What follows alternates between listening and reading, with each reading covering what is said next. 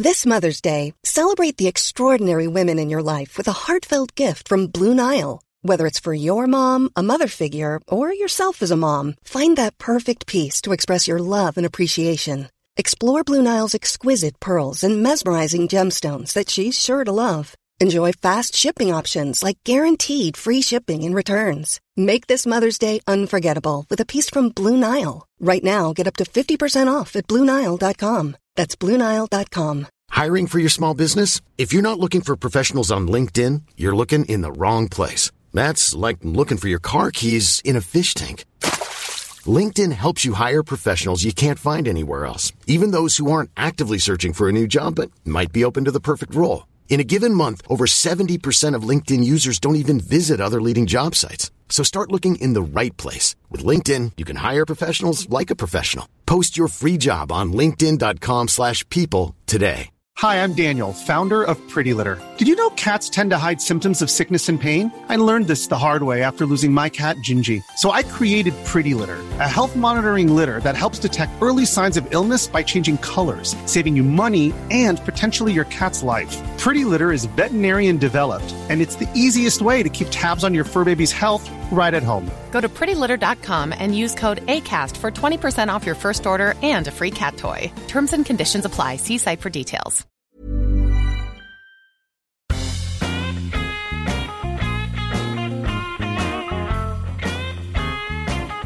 You're listening to Wood Talk Online, a podcast for woodworkers by woodworkers. Now here are your hosts, Mark Spagnolo and Matt Vanderlis, and maybe somebody else. Welcome to Wood Talk Online, episode 32 for March 17th, 2008. I'm Mark Spagnolo. And I'm Matt Vanderlist, and we are back once again. I know nobody would ever believe that we'd be able to do back-to-back episodes again. I think there's a lot of people out there right now are like, I bet you they're just rehashing something right now. That's all they're doing. Yeah, pretty much. It's just synthesized voices from other episodes. That's right. We're just piecing it together. But you know what? If you have any comments, questions, some feedback from something you've heard today or in a previous episode, you know what? You know how to get a hold of us. That's at woodtalkonline@gmail.com. Or you can pick up your phone, landline, cell phone, whatever you have. Call us from work. People do that all the time. 623-242-2450. And leave us a voicemail with your question, your feedback, what have you. We want to hear from you. We love you, the listeners. And we love to hear from you. Yeah, we love communicating with all of you. It's very nice. Nice That's community. Right. No, people, keep it down. We got to talk now. So, yeah, shut up. Shut there. So what's going on, Mark? Well, a lot of things at this point. We've got we made a few plans recently. We have made the decision to take that covered patio section. I may have mentioned this in the past, but we have a little covered patio outside of the shop that's in the backyard, probably a 14 by 14 space roughly, that is lacking two walls. It's basically not meant to have walls, but if you put two walls there, now all of a sudden you have a room. So we had decided that maybe it's time to create a finishing room. And more than anything, not so much to have like a full-scale booth in it for spraying or anything like that, but more or less a place that can be isolated from the rest of the shop, where I might put an air cleaner or something in there and just consider it like a clean room. And a way to evacuate fumes and things like that. So, we've priced it out, and it looks like we're going to go for it. And I may not be able to finish it off. I'm actually just getting the outside done because I'm not a stucco guy really. So I want it to match the house. So I'm paying someone to frame it, do the stucco on the outside, and I will take care of all the interior stuff, which means adding a nice fan and probably some sort of filtration system on the outside of the fan. And actually, that's kind of what I wanted to talk about a little bit, is if you have this opportunity to create a dedicated finishing space like this, what would you include in it to make it ideal for finishing? And I guess I could say some of the things that I'm going to do. But okay. If you were to do this, what would be like on your top list, of things that you would want in there as far as features, whether it's lighting, the fan, electricity, a good radio, a TV, a refrigerator? Bob Flexner. Yeah. You would want Bob Flexner in there? I would just deliver the pieces, and he gives them back to me fully finished and looking as amazing as they possibly ever could in any one of his books or seminars. That's not bad. Let's see. Let's see. When it comes to what would I really, really want, I think you pretty much nailed everything. I need something to help keep me from getting distracted, but more importantly, I need something so that I'm not going to pass out from the fumes, which have been known to happen. Yeah, there you go. Right. Well, that's a good question. If you think, if you think in terms of what type of finishing you're going to do, and primarily, I want to move to water-based finishes, and that's not going to change. I mean, the intensity that the government is putting into a lot of these laws, I mean, California is incredibly restricted now in terms of what they can have, and it just seems like, we're being forced, like it or not, to move into water-based. Now, fortunately, the water-based formulations are getting a lot better. They're looking a lot more finishier-ish, as opposed to, they're looking a lot more professional-ish rather than mad-ish. Yes. Well, I don't know about that, but yeah, I mean, they definitely are starting to look better. So it's not a bad thing, and if we can do our part to help the environment, we probably should.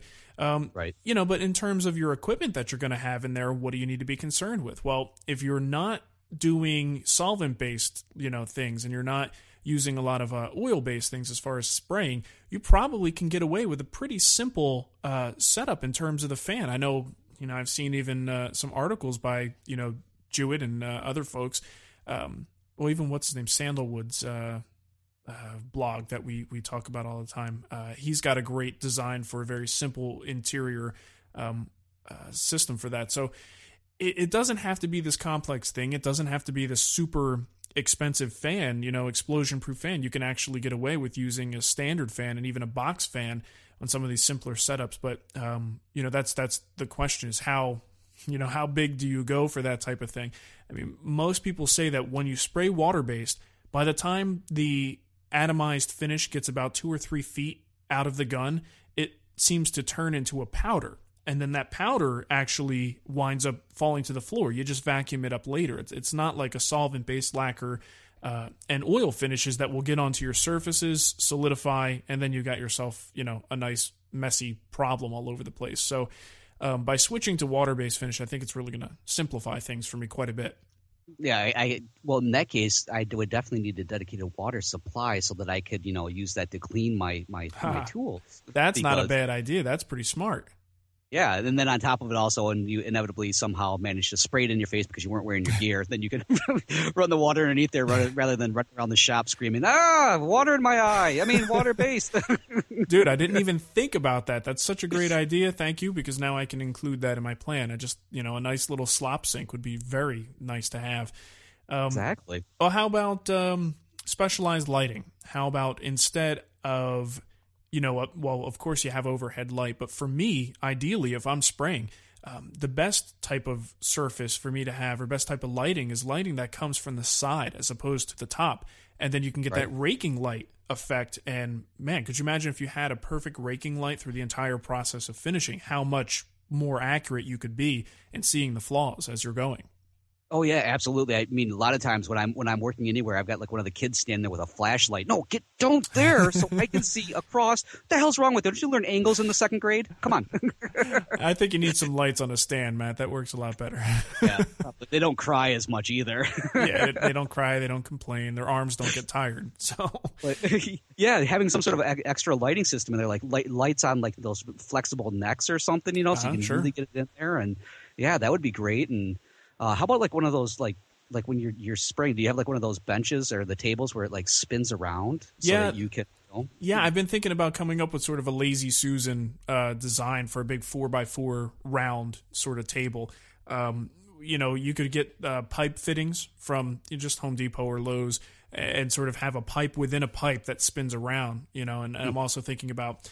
I know Rockler sells them as like jig parts for outfeed rollers and stuff. You can actually get those little balls that you can screw to a surface, and they're just a big metal rolling ball. You could sort of use those in conjunction with a system like that to have a nice spinny Lazy Susan style setup, which would be kind of nice. I think that would be very convenient.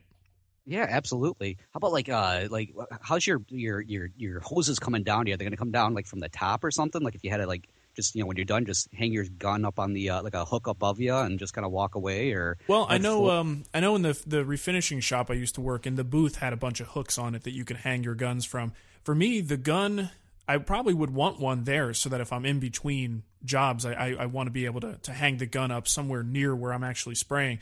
But I have a feeling my actual turbine units will sort of be in the back of the shop and stored back, or in the back of this room, stored back there, and then I'm just going to run the hose up to the area where the finish is, because I don't want the turbine itself to pull any of the fumes or anything, or the finish back into the gun as it's doing its thing. So keeping it away from the actual area that you're finishing is usually a good idea.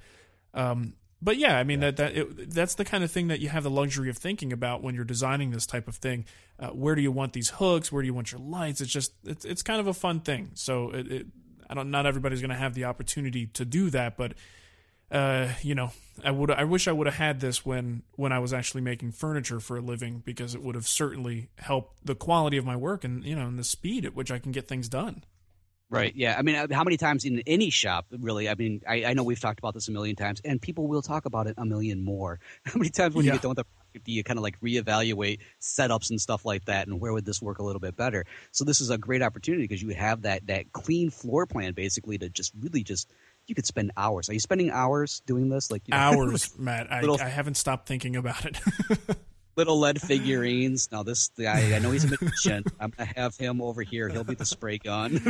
Yeah, pretty much. Actually, it's one of those things that I fall asleep at night while I'm thinking about it, because it's when nothing else is going on, I shut everything else off. My brain defaults to whatever the biggest issue is in my life at the time, and I think about, the finishing room and what I want to do with it, and, the bottom line is I just want to get the walls up and slowly build it up and let necessity drive what I want to do. There you go. So if I commit to a plan too early, I may wind up making a decision that I regret, and then I've got to rework something. At least this way, I'll just, as I confront these things, I'll come up with ideas. The weirdest thing about this room, though, is because it is outside, 2 of the walls, or at least 2.5 of the walls, are going to be stuccoed exterior walls, because that's what's out there now. The new framing that's being put up, that I have to decide what I want to use for the interior material, whether I'm just going to drywall it or whatever. But when it's all said and done, it's going to look kind of funny, because a couple of the walls are brown painted stucco, on the inside of this room. So that should be kind of interesting. Suddenly I had like an image of like the overspray. All the overspray is just all over, some sort of bad graffiti going on. Mark was here. Oh, that wall's too short. Here.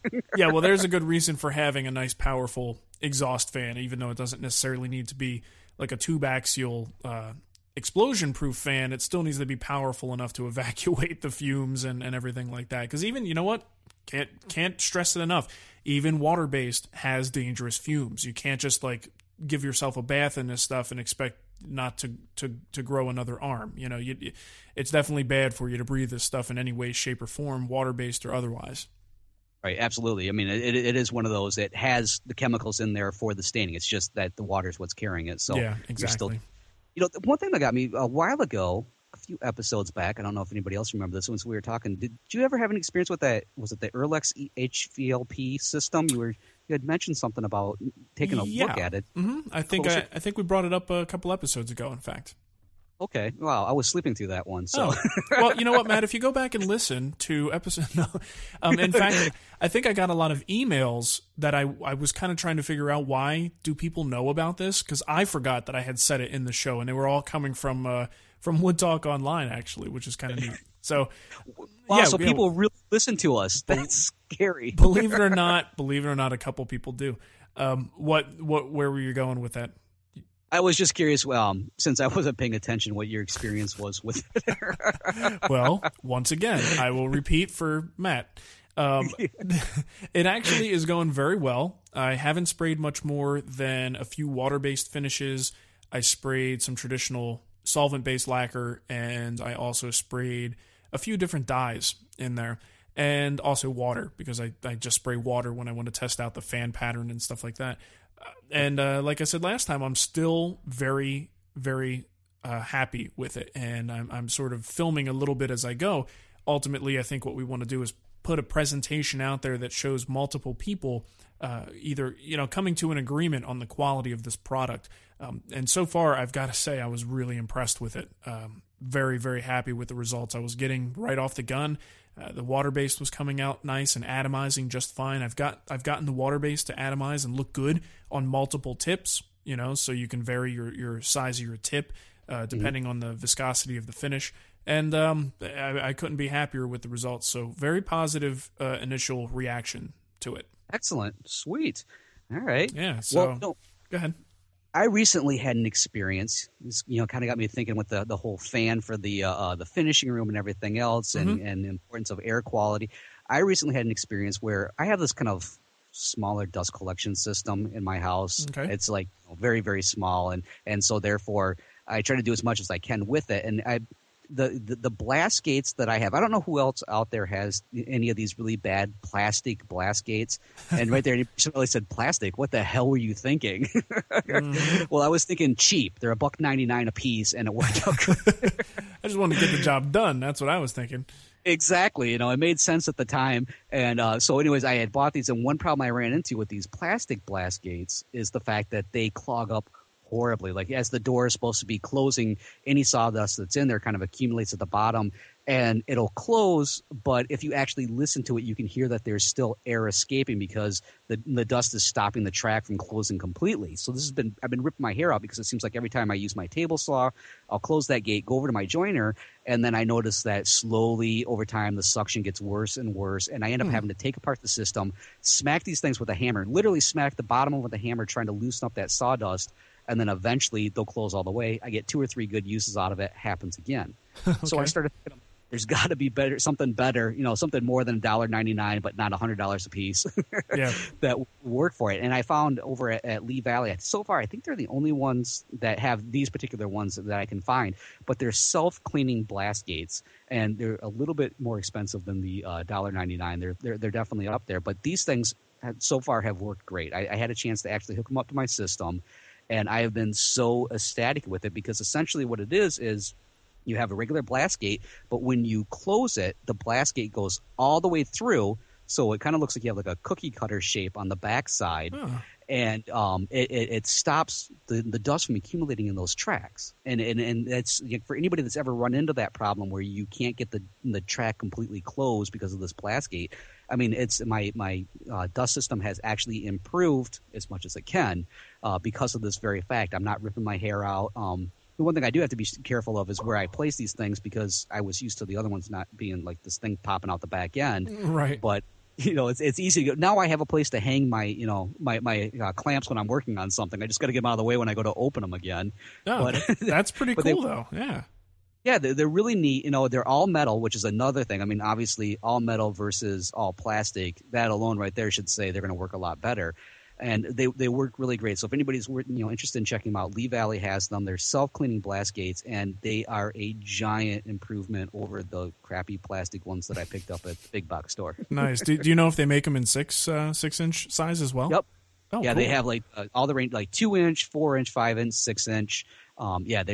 They're really, really great. So I definitely highly recommend it if you've ever had that thing where you're beating the crap out of your blast gates because the damn things won't close. yeah, and I have mine are actually plastic as well, but they're the ones that come with the clear view, and they haven't held up all that well over time. So that's the one thing I also regret. They're probably a little bit nicer than the cheapest plastic stuff that you can get, but I was a little disappointed in how. I guess I have a lot of weight on them as well, so maybe I'm being a little unfair, but bottom line is I could use something a little bit more heavy duty than what I have now. So no, that's great recommendation, man.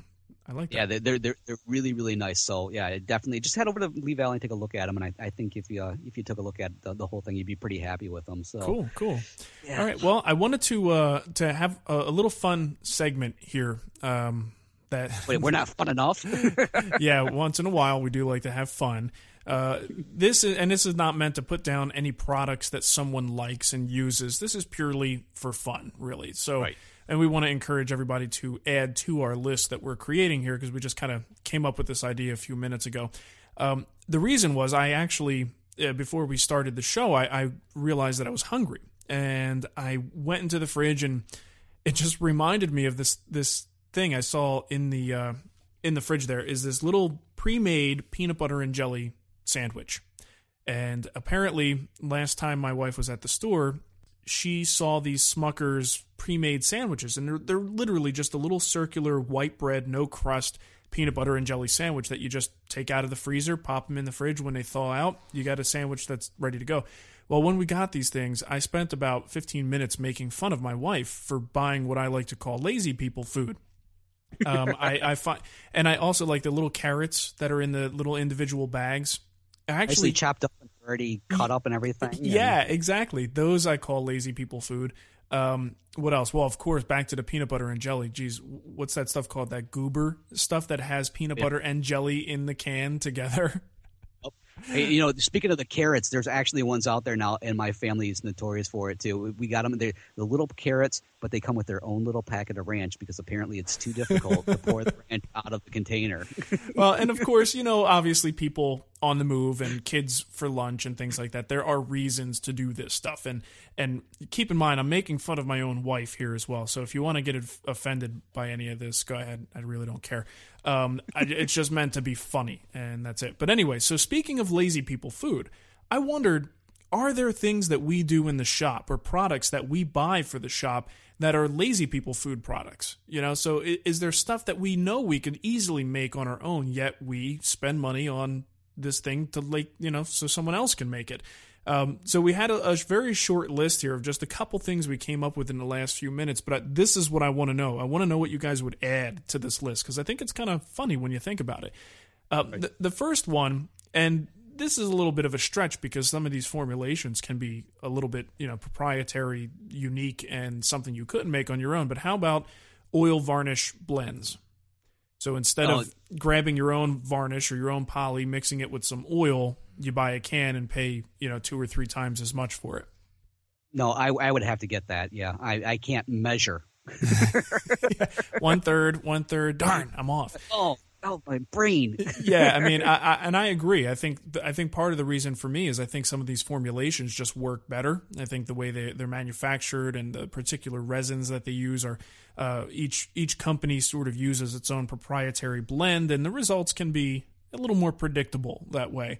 But it's certainly something you can make yourself and get a lot more out of it. Hey, here's one. How about, since we're kind of talking about not being able to measure, what about center finding rulers? The ones where they're in the center and it's like, well, I want 1 inch this way and I want 1 inch that way. How do I do that? Oh, my brain, it's hurting. You know what? And I have one, and man, I use it all the time. So I'm guilty. Actually, I have one too. That's already, I'm on my second one. So yeah, and keep in mind with a lot of these too, I think we're both guilty of most of them, if not all of them. So yeah. Okay, here's another one. Go ahead. Pre-made calls. There's a particular company out there that makes these things called bow clamps. And they are calls that are already like cambered almost, so that you can use them on large pieces of cabinetry and casework and things like that. But they sell them all different sizes. But they're really just pre-made calls. Right. Yeah, that's a good one. And I think I own some of those. I'm trying to think now. They're actually pretty popular. The people who use them love them. They just love them. And I'm like, well, that's kind of cool. That's fine. Yep. I've got one that's kind of And some people I know will be like, well, you got to have this because it really helps out. Have you ever seen the jigs from, like, I think it's Veritas, that has the chamfering jig that you can get for your block planes, so that you can, because apparently you have a hard time holding the angle the right way to get the chamfer rather than just simply looking to hold it and go. And again, I'm guilty. I don't actually own it, but it is in my wish list if anybody wants to buy it for me. Nice. Well, that reminds me of the, what is it? I think I saw it in Lee Valley as well. The magnetic saw guide. Yes. Oh, yeah. That holds you at 90 degrees. Yeah. If anybody wants a reference for that, I found that it actually works. I have one of those. It does work though?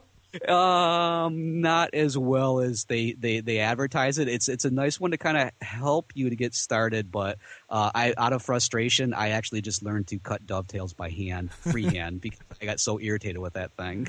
Wow, that's kind of neat. I was tempted before I saw it. I thought it was kind of neat. All right, here's another one. How about, and this I was just looking in the Rockler circular, and I saw it in there. Solid wood edging. So, solid wood edging. Yeah, so we're talking like I don't know where I could get any of that. Yeah, so like 1/8 inch or 1/4 inch solid wood edging for edging plywood. That's definitely up there. I think, just about anybody who can just really you grab a 4/4 board and just try and do some thin rips off of it, you can get some solid wood edging pretty easily. But again, it has its uses. Some people, probably swear by it, but it's definitely what I would call a lazy people food. Wait a minute now. Let's use solid and cut to. Yeah, well, you might need you could either have it on the adjust the fence every time, or you can come up with a nice jig or a method for cutting nice thin pieces of solid wood for trimming and stuff like that. It's one of those things that if you have a drum sander, makes this whole thing a whole lot easier, because even when you cut it off the table saw, you got a lot of marks in there. It'd be nice if you had a drum sander to pass it through. So there's legitimate reasons for buying this stuff instead of making it. Right. Let's see. Here. You have another one? One that this one, a lot of people can argue with me on it. I actually, again, am guilty of having it, and I do use it, but I think it is one of those that's kind of funny. Like when you're using your cabinet scrapers, have you ever, like, Veritas has the one where you can actually bend it and you hold the scraper holder so that your fingers don't get hot. Yes. You can use.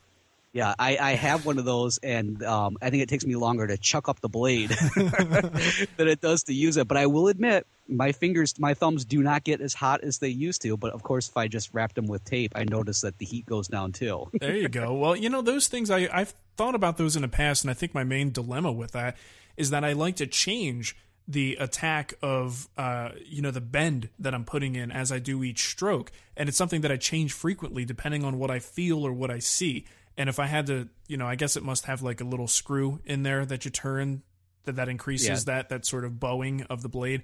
If I have to turn that all the time, I'll just wind up with sore thumbs from turning a knurled knob rather than actually. Hiring for your small business? If you're not looking for professionals on LinkedIn, you're looking in the wrong place. That's like looking for your car keys in a fish tank. LinkedIn helps you hire professionals you can't find anywhere else, even those who aren't actively searching for a new job but might be open to the perfect role. In a given month, over 70% of LinkedIn users don't even visit other leading job sites. So start looking in the right place. With LinkedIn, you can hire professionals like a professional. Post your free job on linkedin.com/people today.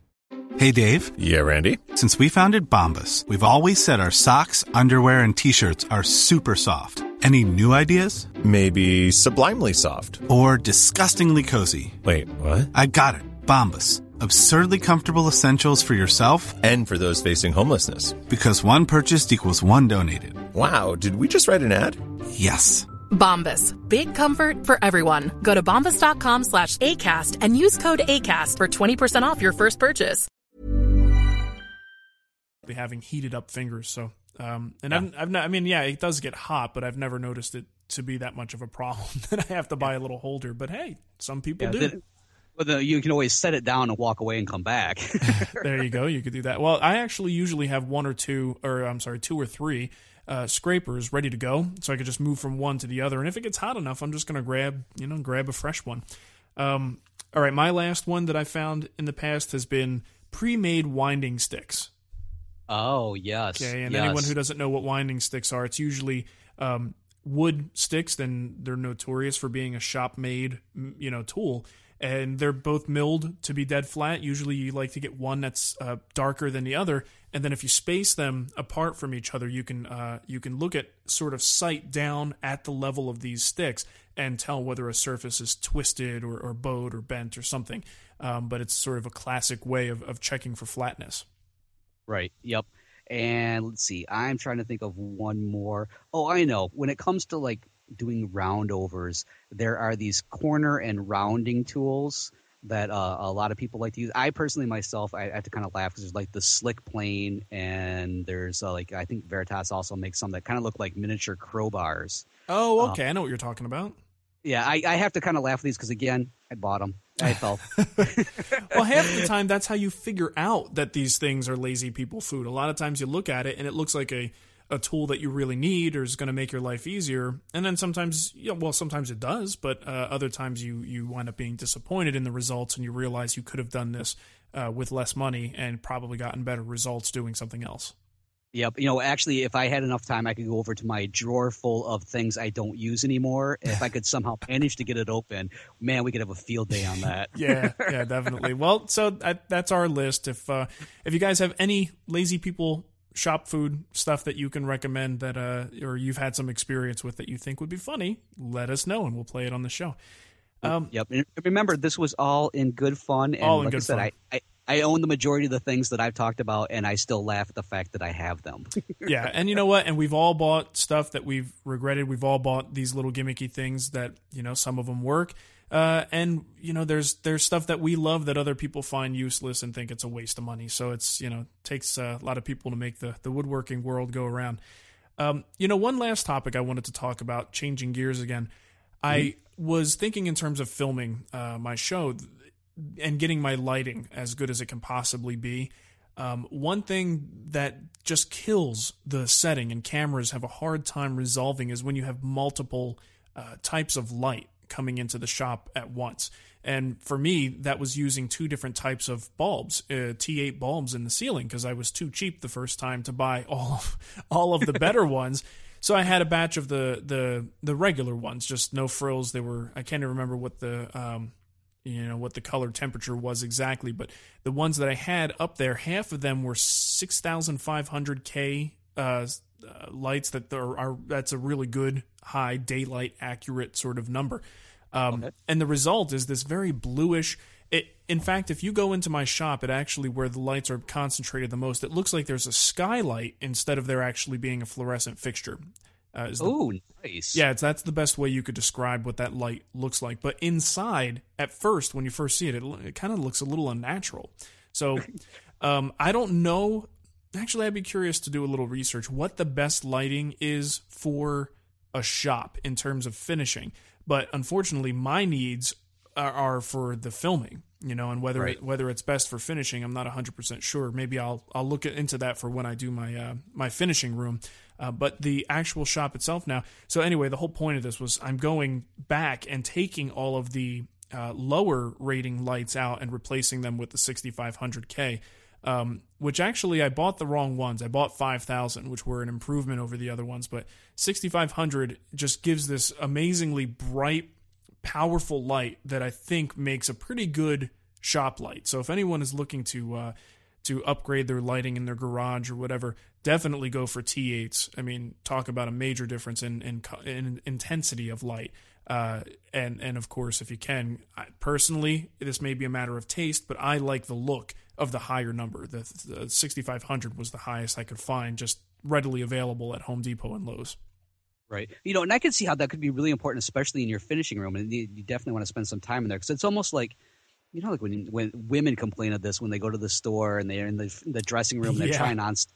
And it's always like, it looked amazing in the store. And I get home and I'm like, what's this crap? I can see how when you're finishing something, it's like, look at this is the most amazing finish I've ever put on this. This is unbelievable. And then you get it in the house and you're like, holy crap, would you spill something on it? Well, the real issue comes in when you're trying to do color matching and you're looking for color accuracy. How can you tell how red something is if the light above you is actually skewing that color, the actual color spectrum in a different direction?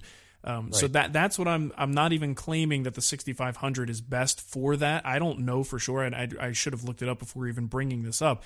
But again, for the Wood Whisperer, excuse me, I need the most daylight accurate possible so that I don't have to block the light that's coming in through the windows, and there's no confusing the camera itself. The camera just doesn't do well when there's multiple spectrum of light. But it can correct even if it's way off, it can correct for it as long as it's all the same.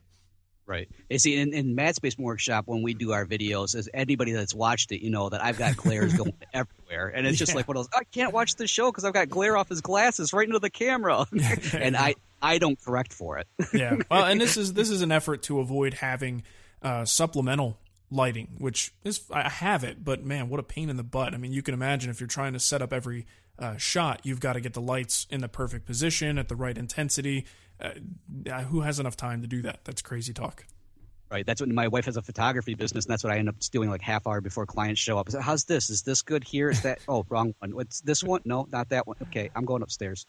Yeah, I can't even imagine. Anyway, oh, you know what? Sweet. Just since we're on that topic, I should probably mention this too. There is a website out there, and I know a lot of you people who have furniture.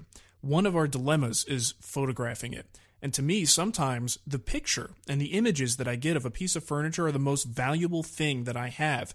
Even more valuable than the piece itself, because that only goes so far. But the pictures can be emailed, they can be sent to magazines for galleries. So getting really good pictures is essential. And maybe we should do, maybe we should do a special on this at some point. But I can just tell you where you might want to go to get some good stuff for relatively cheap. Any camera will take amazing pictures, as long as it's a relatively modern digital camera, will take amazing pictures if you get the lighting done properly. And there is a website out there, and you should probably check this one out too, Matt. It's Steve Kaser Lighting. I believe that's how they pronounce it. Let me find his name is the website, but let me just make sure I get all the spelling correct. It is. We'll put it in the show notes as well. It's SKAESER.com. Okay, and he does just some of the most reasonably priced lighting that I've ever seen anywhere. Okay. If you look on the homepage, the bottom right, there is a picture of a chair inside of a little white light box and 2 lights. You click on that. That is what we just purchased. And the new pictures of my my table that I'm going to be posting on the site, those actually were taken in this new light box setup. So it comes with a box, 2 different sizes, 5x5x5, which is huge, and a 3x3x3, plus 2 light units. And it's such a simple setup, and it's $300. Now, now I know, obviously throwing $300 at something just to take pictures is a lot of money, but if you look at what these things normally cost, $300 is a steal. So if you're looking to improve the quality of your pictures, this is the way to do it. You get this light box, 2 simple lights, set it up in the corner of a room somewhere, and it will make a night and day difference in the quality of the images that you're putting out there with your work on it. So highly, highly recommend checking that out. Yeah, definitely. Oh, yeah. Yeah, I mess around. I'm not a photographer. I don't even pretend to know a whole lot about it. I know how to set white balance, and that's about it. That's like my claim to fame is white balance. But I've heard of white balance. Yes, yeah, no, that's what everybody knows about it. That was the only thing that I had to set, and then boom, these pictures just looked. I won't say they looked completely professional, but they certainly looked passable.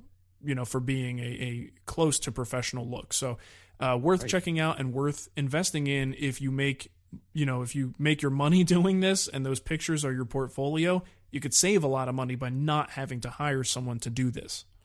Right, yeah, and it beats the hell out of handing people Polaroids. Yeah, this one was taken in the kitchen.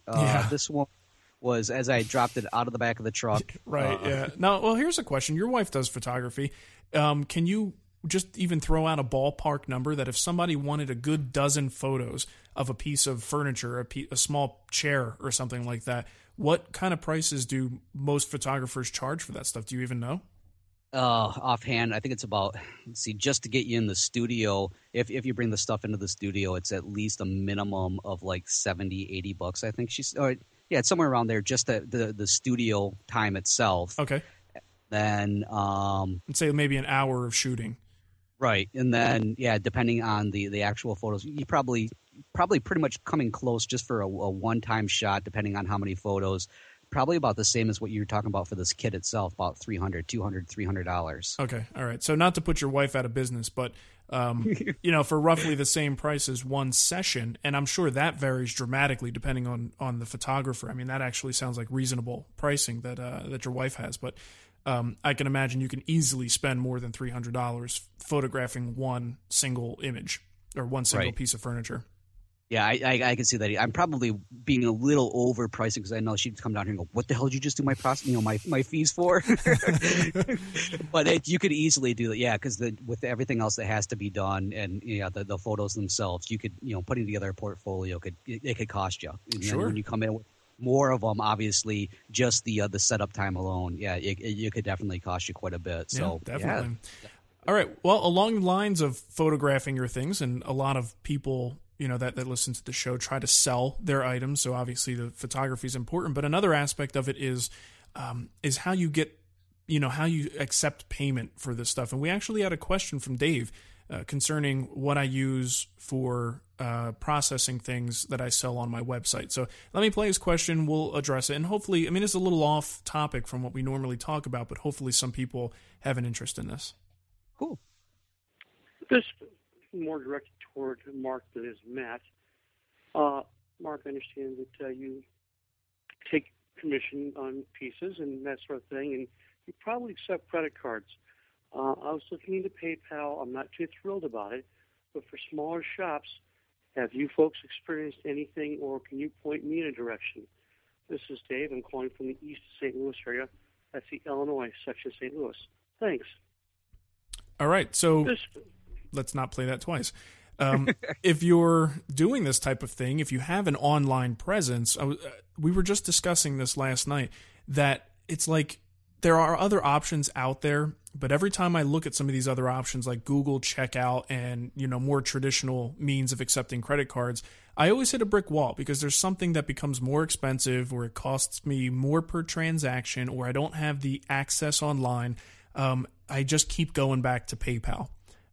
It is full featured in terms of being able to accept cards and people being able to pay without actually registering, which is a big deal. Nobody really wants a PayPal account. Well, not obviously some people do, but if they're just buying a DVD for my site, they don't necessarily want to have to get a PayPal account, and they can pay without doing that.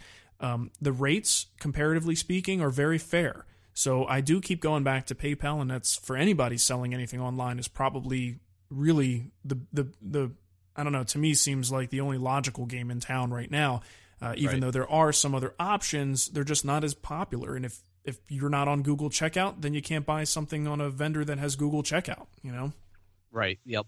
So yeah, definitely something to think about if you're going to be selling stuff online. It's not a bad idea, especially for furniture pieces. Right. And with your business, it's small enough that with the Wood Whisperer that you can't really, do a traditional bank type thing anyways.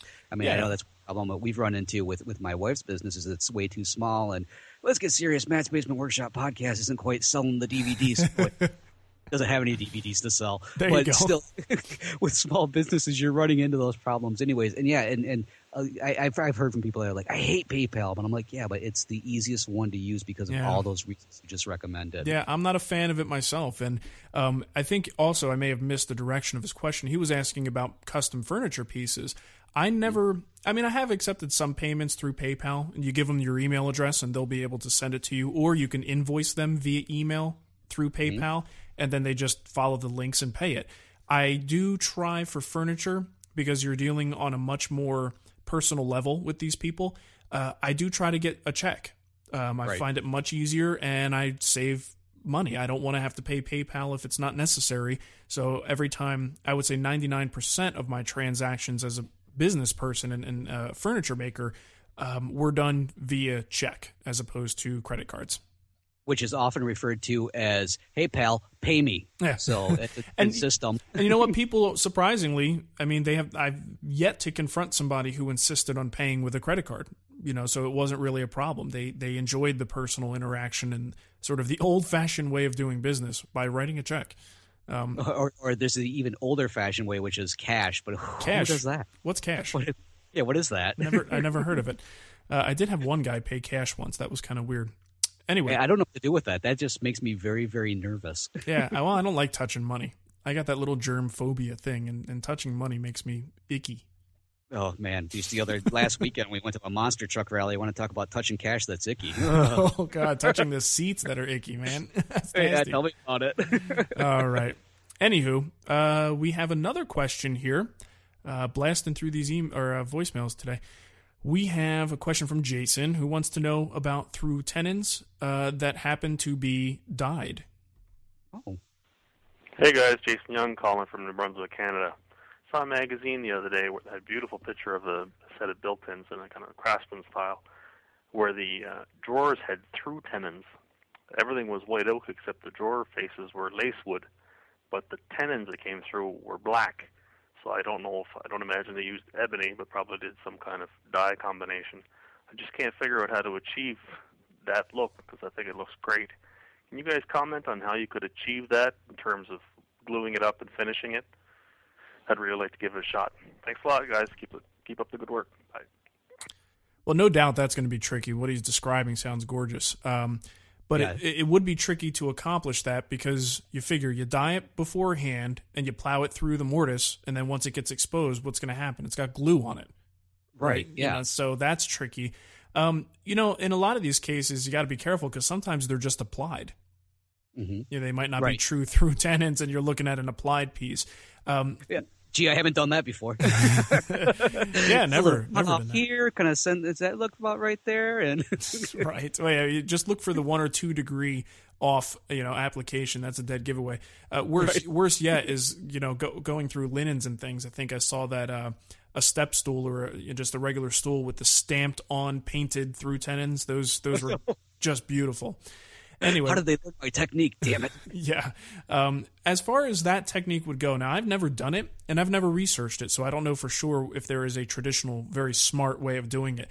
What I would do is I probably would dye the back, you know, the front end of the tenon. You don't need to dye the whole thing, just, you know, from the point of exposure, you know, back maybe a ½ inch. But a lot of times what they do is it's really like, let's say a 45-degree chamfer is given to the edge of that tenon so that once it's exposed, you don't really have a whole lot of material. It's just the 45-degree chamfer, and the end grain is really what sticks out. So if you just dye the front end of the tenon, I might even pre-finish the tip of it. And then once that's all dry, I would actually use masking tape and tape the whole thing so that it, you know, is protected from the glue. And this way, when you drive it through, also you want to protect the outside edges of your through mortise.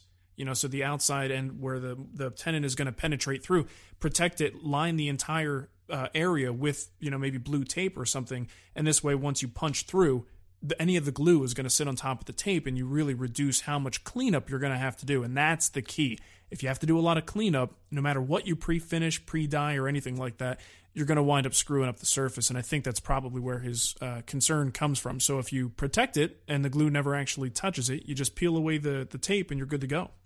Yeah, that's pretty much what I was thinking too. Was having to pre-finish it ahead of time because when you're pushing it through, that's the last thing you want to do is have any of that glue kind of get gooped up in there, and then let's see you try to apply the finish. Yeah, exactly. And if you just dye it, it can still pick up a lot of the glue. But if you pre-finish it, it'll be a lot more resistant to absorbing any of that glue that might seep through. Right. Maybe even, something as simple as like, applying a little shellac or some wax or something, just enough to, kind of plug up the pores so that the glue's not going to seep in and go from there, And hey, well, if you use a little shellac, then just have a beer and use the alcohol, whip it off, and you'll there be you all go. set. Nice. Hey, we had one more voicemail, but I think we're going to save that for next week because we're hitting. We're going to try and keep these a little bit shorter than we have been in the past. And your voice is starting to sound like a evil devil type person right now. So that means that the Skype connection is going to crap out on us any second. So we should probably wrap it up. Yep, absolutely. Yeah, and you're right. We'll keep it nice and simple for everybody because you love to hear us. Especially when you sound evil. It's very entertaining. Keep going. I want $1 million. PayPal. Just write me. Yeah, they'll take a pretty hefty chunk out of that $1 million, though, so watch out. So, yeah, definitely. You know what? If you people want to get a hold of us, drop us a line at woodtalkonline@gmail.com, or you can leave us a message over at 623-242-2450. And hopefully I didn't sound too scary when I said that so that you're not quaking when you're leaving your voicemail or whatever. Wait till you hear it when we publish this. It's going to be funny. Anyway, thanks for listening, and thanks for enduring Matt's transition to hell at the end of this episode. I've been a bad boy today. All right, take care, Matt. We'll talk to you next week. See you later. Take care. Hi, Mark. This is Bruce out in San Francisco Bay Area. I sent you an email the other day referencing the fall of the tragic hero. The ones I was listening to today were talking about people asked the difference between the 66 Parmax 66 and the PM2000 saw on why the new features are actually less money. If you look at the catalog very carefully, you'll notice that on the 66 there's a little American flag. It does not appear on the other Powermatic tools, and that's because the 66 is still made in the United States and the others are made offshore. That's why there's a price differential. It's the same as in the General and General International. You notice on the General tools in the catalog, they have the Canadian flag on the flyer, and the ones made overseas do not. That's why they're cheaper. Also, on one of the tapes I was listening to this morning, you're talking about shop vacs and clogging the filters. It's true that if you use the bag, it works much better. I have both a fine as well as a Festool, and I use the bag in both of those, and I reuse the bags. I unfold the end, empty them, and put it back together with Gorilla Tape. It works really great. You use them over and over again that way. But on the shop vac where you don't have the bag, I take a leg out of my wife's discarded pantyhose and pull it up over the filter. That way you don't have to pry all the junk out between the pleats and the filter. You just pull that off and put a new one on, and it's just as good, ready to go. Talk to you later. Bye-bye.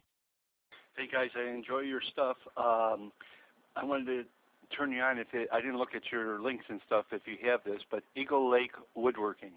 It's a younger guy, and he does some fantastic stuff. And he made a motorized router lift and a beautiful keepsake box. Does some great stuff with routering. Anyway, to keep up the good work and check this. Hey, Matt and Mark. I'm going to try this again because I know I babbled in that last voicemail I left you. So this is Mike Rodriguez from Colorado, MROD here in the big state. And I just wanted to chime in on your topic from episode 30 for Can Woodworking Clubs Survive? I got involved briefly with the Woodworking Club here locally just to kind of help them out to see if I can work with them on their website or what have you. And I went to a few meetings and definitely saw the representation there, being more of the senior type of folks that have been involved in the process that may have a little more time, retirees that have more time to devote to the club than folks that are in my age group, which is in the 30s or younger people. But I do see that the group tries to bridge, and that's with the school that we have locally, the Red Rocks Community College woodworking curriculum, which is excellent. And the folks I've seen in the classes there are your folks going to the actual community college there that want to take the woodworking courses, or people like myself in my 30s that want to just got into woodworking. So I'm taking Woodworking 101, and they have an annual show here locally that not like you do in your own states, that they team up with the school, and then the school will have the talented folks go over and display their woodworking work. So I think that there still is this desire for both the young and the older folks to bring up new talent in the local area. But I definitely think there's a lot that can be done to make it more marketable and exciting for just any individual that's in their 20s, 30s, and 40s that just doesn't have the time to attend these meetings every week, but would like to make sure they're part of the community. There's a big state here, a couple million people, and I'm sure there's hundreds of thousands of woodworkers that just aren't in the loop. So I appreciate what you guys are doing to keep it online, and that's obviously a great way to reach people. Anyway, thanks, and keep it up. The good work. Peace.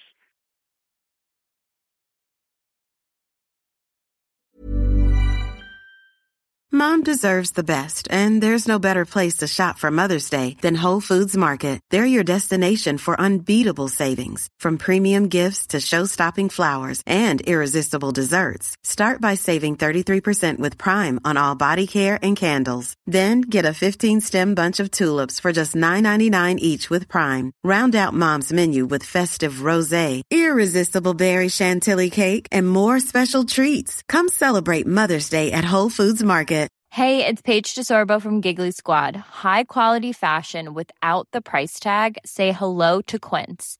I'm snagging high-end essentials like cozy cashmere sweaters, sleek leather jackets, fine jewelry, and so much more. With Quince being 50 to 80% less than similar brands. And they partner with factories that prioritize safe, ethical, and responsible manufacturing. I love that. Luxury quality within reach. Go to quince.com/style to get free shipping and 365-day returns on your next order. Quince.com/style.